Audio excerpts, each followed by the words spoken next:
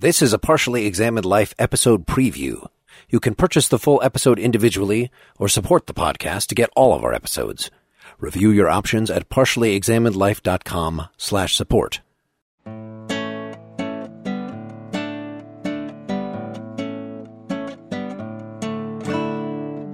You're listening to The Partially Examined Life, a philosophy podcast by some guys who at one point set on doing philosophy for a living, but then thought better of it. Our question for episode 68 is something like, how are all the various truths about the world related to each other? And we will be speaking with Mr. David Chalmers about his brand new book, Constructing the World. You can join the discussion and read loads of supplementary material at partiallyexaminedlife.com. This is Mark Linsenmeyer in Madison, Wisconsin. This is Wes Owen in Boston, Massachusetts. This is Dylan Casey in Middleton, Wisconsin. And our special guest, David Chalmers in New York. All right. Wow, I am extremely geeked to have you on here.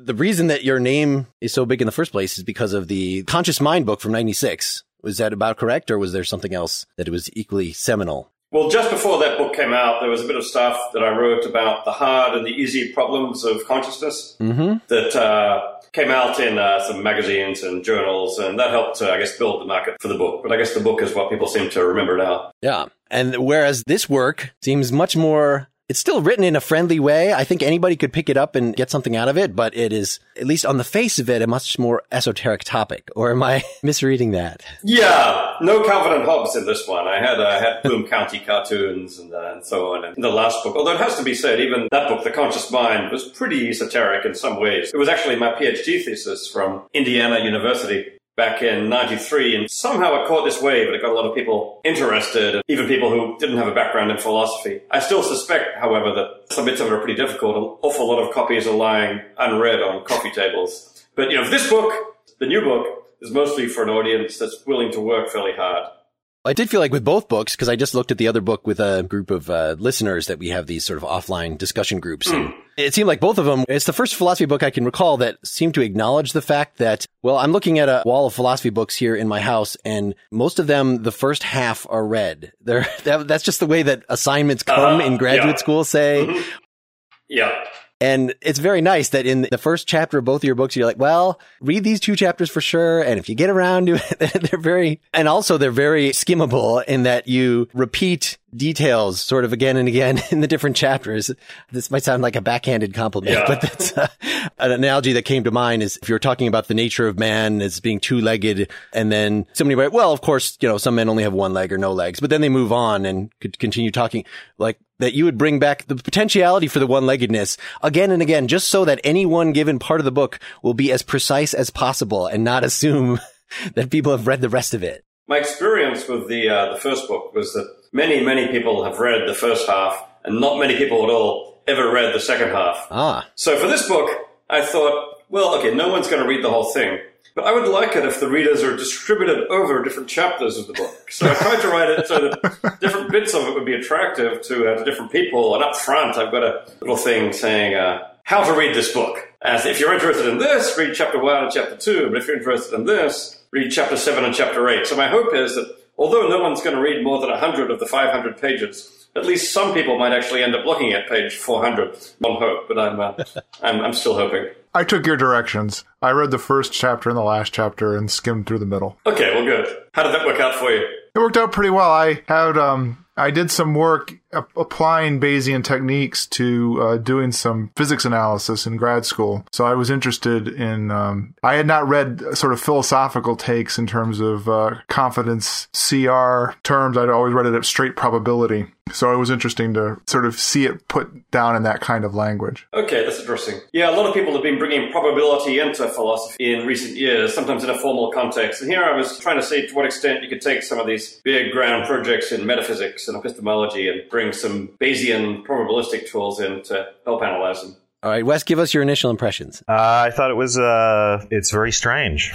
That's my initial impression. We just got done reading the Carnap, so I was prepared for it, but it's unique. It's unlike most things I've read. Interesting. That sounds like somebody straining to be polite. But no, not at all. I mean, polite to myself. I mean, like Dylan, I did the first chapter and the 8th chapter and the summary at the end following your recommendations. Yeah, I don't know how else to to describe the whole. It's very technical. I know you outlined the philosophical implications of this constructivist project, but I find it hard to grasp. I mean, I know in general there's some promise for approaches to the mind-body problem and for, let's say, dissolving or clarifying metaphysical problems and so on and so forth. The implications aren't entirely clear to me.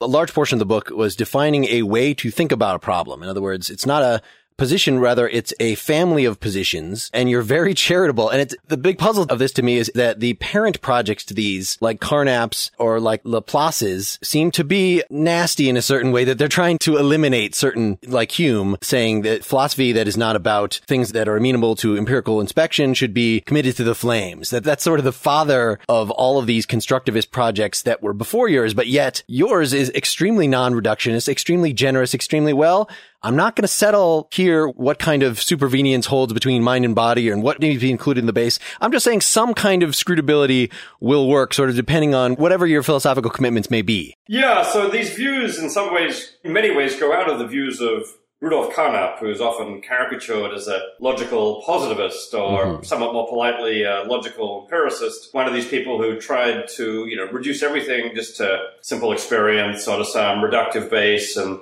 to deny the existence of metaphysics and culture and who knows what. I think it's a little bit unfair even to Carnap, but there's also an element of truth to it. But what I tried to do was take elements of the spirit of this project and sever it from the strong logical positivism of saying, this is all there is in the world, and allow arbitrary primitive things in the base. And just go with the idea that there's some set of primitives about the world from which a full picture about the world can be derived. Now, for Laplace's demon, Laplace said the primitives about the world is just the positions of all the particles at a time and the laws of nature. From that, you ought to be able to predict everything.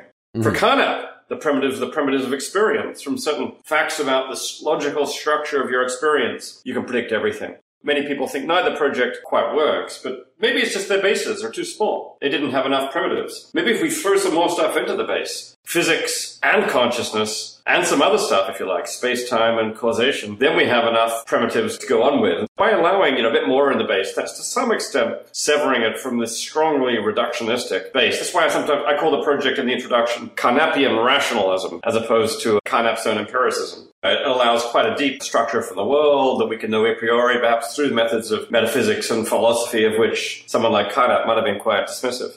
So scrutability, you just defined what a generalized picture of scrutability is, that there's some set of facts from which all the rest of the facts can be, well, I don't want to say derived, because that seems to be the innovation of talking about it in terms of scrutability, that it's not logical entailment. You're not saying that there's a set of basic facts that if we put these down, then through deductive reasoning, we can get the rest of it, right? There seemed to be some advantage in saying instead you use the Laplacian demon image, that if there was sort of an ideal knower that knew all the stuff that was in the base, then that knower could figure out a priori, right, without having additional experiences, because, say, the base could include stuff like the positions of the particles or things that we would get through experience. But if the knower knows stuff in the base, then it could figure out everything else. And there seemed to be some advantage of putting it in epistemological terms like that, rather than putting it as a straight matter of logical entailment. Yeah, so the inspiration here is something like Laplace's demon. Laplace said, tell the demon the positions of all the particles and the laws of nature, and then nothing will be uncertain. The demon will be able to, for any hypothesis it's interested in, who will win the election tomorrow? Will it rain on Thursday? Will there be a third world war? Given that basic information about the particles, the demon can figure out whether that's true. So that's an instance of what I call scrutability. Laplace is saying that if the demon has all that physical knowledge, the demon can figure out anything at all about the world. Even from Laplace, I don't think Laplace had the idea the demon would figure it out through logic alone. Through logic alone, maybe the mathematics or the physics, the demon can figure out where the particles are going to be tomorrow, given the knowledge of the particles. But to move from the particles to questions about who wins the election, will it rain tomorrow, will there be a third world war, the demon needs to kind of step back and look at the world from a broader perspective and apply concepts like raining and elections and wars. I don't think you can do that by logic. Well, Carnap thought you could because he thought you could define all those things in terms of the primitives. I'm skeptical of that project of trying to define things ultimately in terms of definition. The approach I take is to sever all this a bit from the notion of logic and of definition, and instead do it roughly in terms of just what you could know. If you knew this, you could know that. In this case, the knowing involves concepts in the base that feed into this. They may have a completely different source, but once you have those concepts in a base, then they would be the things you do your reasoning from? Yeah, in a way, this scrutability relation connects different sets of concepts. So for Laplace's demon, the basic concepts were concepts of physics. Here are all the particles and their positions, and here are the laws of nature. Given all that, Laplace says you can know everything. You can know whether it's raining, who'll win the election. It's a certain basic set of concepts from which you can infer, in principle, any truths about the world using any concepts at all. And that's the sense in which it's a primitive base. And you've got to be able to cross the level, if you like, from the primitive concepts in the base to the derived truths using any concepts at all. So, and in the case of Laplace, you don't have to get too wound up about what you mean by particle exactly, right? It wouldn't matter if you had the particles be what we would think of as atoms now versus quarks later, as long as you had laws that applied to particles of that sort. You're not going to get too wound up about that. I think Laplace actually said the fundamental constituents of nature, or the fundamental elements that make up nature, and he was neutral on what they were. Maybe he was thinking they were something like atoms or basic Newtonian particles, but maybe they could be quarks. Maybe in a contemporary framework of quantum mechanics, it could be a big quantum mechanical wave function. What's fundamental in the world is the wave function. And you could just use that and go. I think you're right about the way Laplace himself would say it, that what you meant by these fundamental particles were things that had no constituents and weren't reducible to some other either physical structure, or they were fundamental in that way. They were not reducible. But I was wondering if that was a necessary condition. I guess this just goes to the question of what your sort of minimal base is and whether or not reducing it further makes it simpler, more desirable, and that's a separate judgment, I guess. Or is there also an issue that, like in Carnap, it looked like you could have, because everything fits together logically, there's a certain amount of, it's just a matter of sort of what's most epistemically convenient as to what you're going to consider the base, that you could link every part of existence to every part definitionally. So while we can see the logic that he had for setting the phenomenal as the base, as you mentioned in your book several times, in fact, toward the end, he thought he could even just use purely logical concepts. But in any case, it seemed like there were multiple ways that which you call the postulates and which you call the axioms. Yeah, I mean, in Carnap's book, it's called The Logical Structure of the World, and the ultimate aim was to get everything from just logic in the base. But for much of the book, he actually tried to get the world from experience, from states of consciousness, and he had this basic relation of phenomenal similarity among experiences that he started from. So many people have taken the book to be this sort of phenomenalist work, where we take the phenomenal or the experiential as basic and get things from there. But Carnap himself was actually a pluralist, and he says, I could have written the Aufbau. I could have written this book starting with a physical base instead of with a phenomenal base. And in fact, within 4 or 5 years, once he got to Vienna, he started moving very much from the phenomenalist perspective to the physicalist perspective and started trying to build things up from physical elements. And I think he's also inclined to think there are many other bases that would work as well. So I don't think Carnap saw himself as trying to limn the ultimate metaphysical constituents of the world. Carnap was just too anti-metaphysical for that. He thought there's just a bunch of different bases you can start with, and none of them is the absolute rock-bottom fundamental level of reality. But the case there would be that to be bases in the way he's speaking of them, and I suppose the way you would speak of a scrutability base, is that they have to be transformable in some way from one to another. You may choose one as being more convenient or less convenient, but at the end of the day, because they at some level cover, then you're going to have to be able to have transformations in between them. That's right. Your base has to be rich enough to be able to get everything out. Any truth about the world. If it's true that the cat sat on the mat, you've got to be able to get that from your base. If it's true that the quality of mercy is not strained, you've got to get that from the base. If it's true that God exists, you've got to be able to get that from the base. We want to be able to recover all of reality from our base. Yep. Yeah. And that will end up ruling out certain bases. In fact, some people think that Carnap's base was in fact too narrow. From a phenomenal base, you can't recover space and time and other things. That was Quine's problem. Some people think that a physical base isn't enough because you can't get to the mind. So your base absolutely has to be rich enough to be able to get all of reality out. But that's consistent with there being different bases. Maybe we can do it with the spatial and the experiential. Maybe we can do it with the causal and the qualitative. It could be there are multiple bases, all of which are rich enough to get out all of reality. And then there's an interesting question as whether any of them are somehow the privileged base in the sense of, the fundamental level.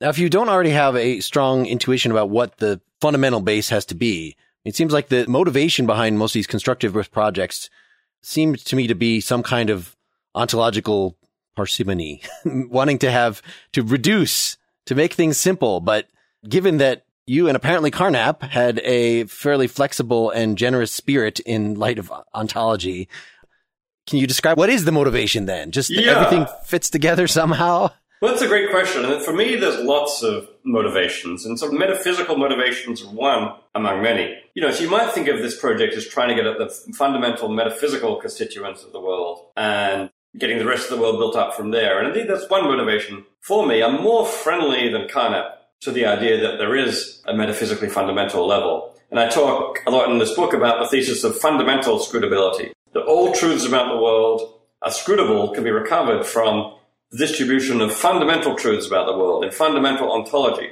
Now, for some people who are physicalists, fundamental ontology will just be the physical. For someone like me, who's more of a dualist, I think you need the physical and the mental in your fundamental ontology. So everything should be scrutable from there. But that's just one motivation. Motivations in metaphysics. There are also motivations in epistemology, thinking about, how much can we know about the world and what are the limits on our knowledge of the world. There are very strong motivations for me also in the philosophy of language and the philosophy of mental content. That is, how do we understand meaning? How do we understand the difference between the meaning of Hesperus and phosphorus, something that Frege talked about, or water and H2O? For me, this Scrutability project plays in a slightly complicated way into that project by allowing you to build up what I call an epistemological semantics. So it's actually got all these different motivations for me. I find myself thinking about the philosophy of language, and thinking about metaphysics, thinking about the epistemology, thinking about philosophy of mind, with many different motivations, and they all converged on this central notion of scrutability, which is why I ended up having to write this big, rambly book that ends up trying to do a bit of all these things. Well, and it's not even just one book, right? You're writing 3... Oh, yeah, there's more coming. Simultaneous. Yeah. Bad idea to make promises like that in the introduction, but there's a book on meaning, which is hopefully coming sometime before too long, and then maybe even one on possibility and necessity. I don't want to come out too close to each other. It's like, I've got to give the world a chance to actually read the first one first, but hopefully at some point. You didn't pull a Heidegger for being in time and actually put a table of contents covering all 3 books in the first book. That would be a really bad idea, I think. Yeah, that would really lock you in. It didn't lock him. He just said, oh, well, I'm doing different things now. Yeah. You raised the point about Frege. So we had a whole Frege episode, and that was a mysterious thing to us, really how indifferent Frege was about metaphysical matters, such that he didn't seem to care what these senses were. And that's what made subsequent philosophers of a more materialist bent, at least, so uncomfortable with admitting Fregean senses or something like that in the ontology, or we have to have like Russell's theory of descriptions or something that gets rid of these. But you had pitched Scrutability as one way of really making Fregean senses sound very sensible. In fact, we said Carnap, the reason he in the Aufbau had an extensional method was because the senses, the intention was too subjective. He was trying to do something that was straight up scientific. But the way that you describe your analog of the Fregean sense also sounds much less problematic. Let me try to phrase it and you can tell me if I've got it right, which is it that what you are giving in place of a Fregean sense or a sense maps a scenario, a real world scenario onto a referent. So it maps a concept. So let's say we have the concept, I always use Clark Kent and Superman. So we have the concept Clark Kent, and in some epistemically possible worlds, for all we know, Clark Kent could be Superman or could not be. So you've got the sense Clark Kent, given a particular scenario, maps that concept Clark Kent onto Superman, given the facts of the world, something like that. What am I butchering there? Yeah, in fact, this is an idea which I take from a different part of Carnap's work. The logical structure of the world came out in the late 20s, but in the late 40s, he wrote a book called Meaning and Necessity, where he really was one of the first ones to bring in this framework of possible worlds into thinking about meaning. And he really viewed it as a way to domesticate Frege's notion of sense. Frege had talked about Hesperus and Phosphorus, Clark Kent and Superman. they've got the same referent but different senses. But he never really told us what senses were. Well, Carnap had an idea. Maybe they're intentions. And by intentions, he meant something like functions from possible worlds to extensions. So if the world is one way, Clark Kent is one thing. If the world is another way, Clark Kent is another thing. This comes out really nicely thinking about Frege's classical case of Hesperus and Phosphorus. The sense of Hesperus might be something like the evening star. Carnap will model that as a function, which in any given world picks out whatever is the evening star in that world. In our world, Venus is the evening star, picks out Venus. But hey, if things had turned out differently, Jupiter could have been the evening star. Then the intention of Hesperus picks out Jupiter. For Phosphorus, on the other hand, will have an intention that picks out the morning star in any given world. So then you notice we get this interesting result. Hesperus and Phosphorus have different intentions. One picks out the morning star in a world, one picks out the evening star in any given world. The way you get the reference is in the actual world, you see what those things pick out in this world. And since in our world the morning star is the evening star, they both pick out the planet Venus. So Carnap said, that's how we can understand Frege's notion of senses, using the framework of possible worlds as intentions. And what I'm basically using, people have gotten a lot more skeptical about that in recent years, in part because of the work of Saul Kripke and others, which is a whole other story. But I think once you approach it in terms of this Scrutability framework, you can actually make a version of that project of Carnap's work out pretty well and try to understand the sense of Hesperus and Phosphorus as an intention, like a function from scenarios to reference, so that they actually do vindicate a bit of some element, at least, of Frege's notion of sense. What's the formula for that in terms of scrutability, that the referent is scrutable from knowledge of the given scenario? How do you put it? It's an innovation. Yeah. What you first have to do is to construct. We've got like a base for the actual world, the description for the actual world, but that's just one scenario, the actual scenario. Like maybe it's physically like this and mentally like this. But then we can think of all kinds of other ways the world could be, for all we know, a priori. It could be physically like that, and mentally like that. We get a whole bunch of scenarios, each of which have their own scrutability base, descriptions of those scenarios. Given this scrutability thesis, all the truths about those scenarios will be settled by a description of them.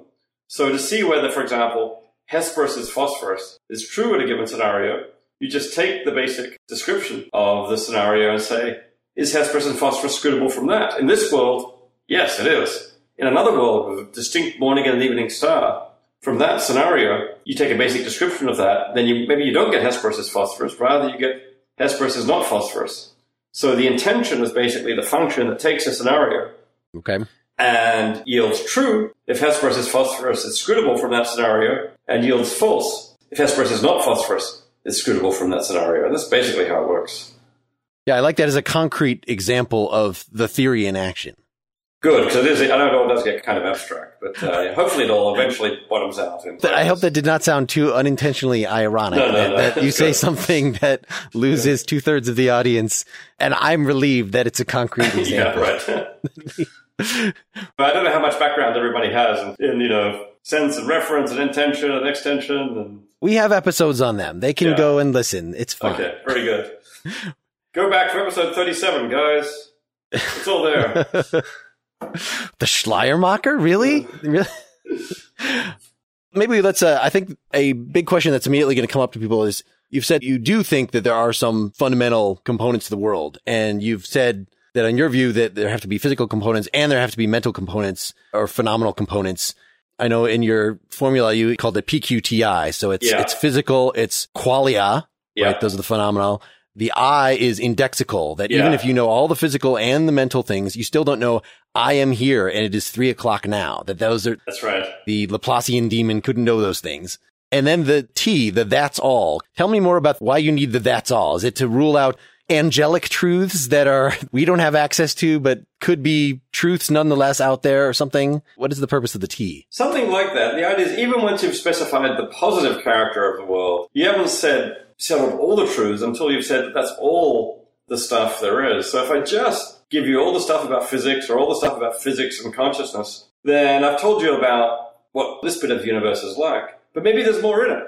Maybe there's a whole nother domain or another realm, like where God is or where the angels are or where the ectoplasm is. Or maybe there's 6 different universes came before or after this one. So if I just tell you there's all these particles here and all these minds here, that doesn't tell you whether or not there's a whole bunch of other particles.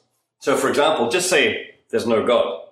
Merely telling you the physical truths about our world, it just doesn't settle whether there's a God or not. It might be consistent with there being a God and consistent with there being no God. So, assuming there's no God, to get all the truths about the world, what you need to do is not just give me physics or even the physical and the mental. You need to say, in addition, after saying there are all these particles and all these minds, then you need to say, and that's all there is. Well, that's all there is in the fundamental character of the world. Once you've said that's all, then you're going to have ruled out the existence of anything else that you haven't mentioned that's fundamentally distinct from them, like angels or ectoplasm and so on. Without doing that, then you've still just left open huge amounts of what's true about the world. To me, that was functioning basically exactly the same way as conservation claims do in physics. That you say that there is a whole by which you're going to measure everything else, and that without that whole, you just can't have any purchase at all on how to divide up the rest of it. And so you are always going to take something as defining your system. And for small systems and relatively, unambitious projects, you might acknowledge that I'm leaving out friction here. And I'm doing that on purpose because I'm just going to make it easier. And I'm going to say that's kind of an approximation. And if I was going to be more thorough, I'd have to include things like that. But the way I'm approaching this problem assumes that whatever result I get assumes a whole that is feeding into that, and that everything that I'm talking about is comprised in that whole. And so that my answers are dependent upon those things I put into that whole, but are completely descriptive of it. Yeah, we need to somehow specify the limits of the world. This is what there is in the world, and this is the limits. Conserved quantities are, I guess, one example of limits of the world. This is all the mass there is in the world. This is all the charge there is in the world. And so those are examples of the kinds of limits that could be specified by that's all close. And this would work differently than other principles that you would use to judge these characteristics, like a principle of least action or a simplicity principle or other kinds of minimizations or maximizations, whatever. Those are separate from the that's all kind of condition. I think they are, yeah. Because even if that's a law of physics, it doesn't rule out that, for example, there's something totally separate in the world, like gods or previous universes or 26-dimensional octopi in another realm. The principle of least action is just telling you about one local bit of the world, the physical bit here. In order to know that that's all there is in the world and there's not these other realms, you need something else separate from that that kind of says, and this is the limits of the world. That's all there is. What I've just told you when talking about physics, that's all there is. I guess in the case of the principle of least action, I guess from energy conservation or something, it might not apply to describing the whole world or all concepts in the world, but to the extent that anything in that outside, the angels or octopi or whatever, had effects that changed your action or changed your energy, then you would say that they had to be held into it. So that but what if they don't have effects? Your only option there is you either have a multi-factored world that have realms that don't talk to one another. Yeah, that's a possibility though, isn't it? That's a possibility we have to rule out. Yeah. So I agree that if they had effects back on the world, then that would all get factored into the physics somehow. But what about the hypothesis that there are all these other realms which aren't having an effect on our world? Maybe, God is just watching us from another realm. The question is, until we've said that's all, then we haven't excluded the possibility there's all this extra stuff there, admittedly not having an effect on our world. Yeah. But still real all the same. That seems right. That's the effect of a that's all claim to constrain what you're going to be talking about. Yeah. Shouldn't we have in mind how different this is as a metaphysical project from the projects in physics that you're describing, Dylan? It sounds like certainly this has to be a more modest post-Kantian form of metaphysics, if it's metaphysics at all. Right, Dave? Is that? Yeah. I mean, if you're going to say that we're just going to stipulate that this is all, and thereby just say we're not dealing with, say, theological issues, that we're trying to come up with a scrutability within the phenomenal realm, or however you're going to put it. It sounds like you're trying to, as Quine and Carnap seem to be doing, come up with a conceptual scheme that is consistent with science and is sort of putting some metaphysical issues aside, but yet you call this some sort of metaphysics. Yeah, I think it's a project which is consistent with many different metaphysical views. If you do believe there's a God, then you'll probably have something about God in the base. If you do believe the world has a phenomenal realm and a noumenal realm, then maybe there'll be something about the noumenal realm in the base. If, on the other hand, you're just a physicalist, then maybe you can just have physical stuff in the base. So the Scrutability project framework on its own is somewhat neutral on the actual metaphysical questions. Of course, I have views on them, so then the versions of the framework that I end up liking the best will build certain different things in there. But I am inclined to think that an awful lot of the fundamental constituents of the world are what you get from fundamental physics. So to that extent, quite a lot of the primitive truths in my Scrutability base will be the truths that come from physics, including fundamental laws like these principles you get from unified theory or quantum gravity or whatever it is. Thanks for listening to this episode preview. You can purchase a full episode at our store page, get it by supporting us through Patreon, or become a Partially Examined Life citizen. We provide supporters with ad-free access to our full catalog, including new exclusive content. Configure our citizen feed to get it all beamed straight to your Apple or Android device. Learn more at partiallyexaminedlife.com/support.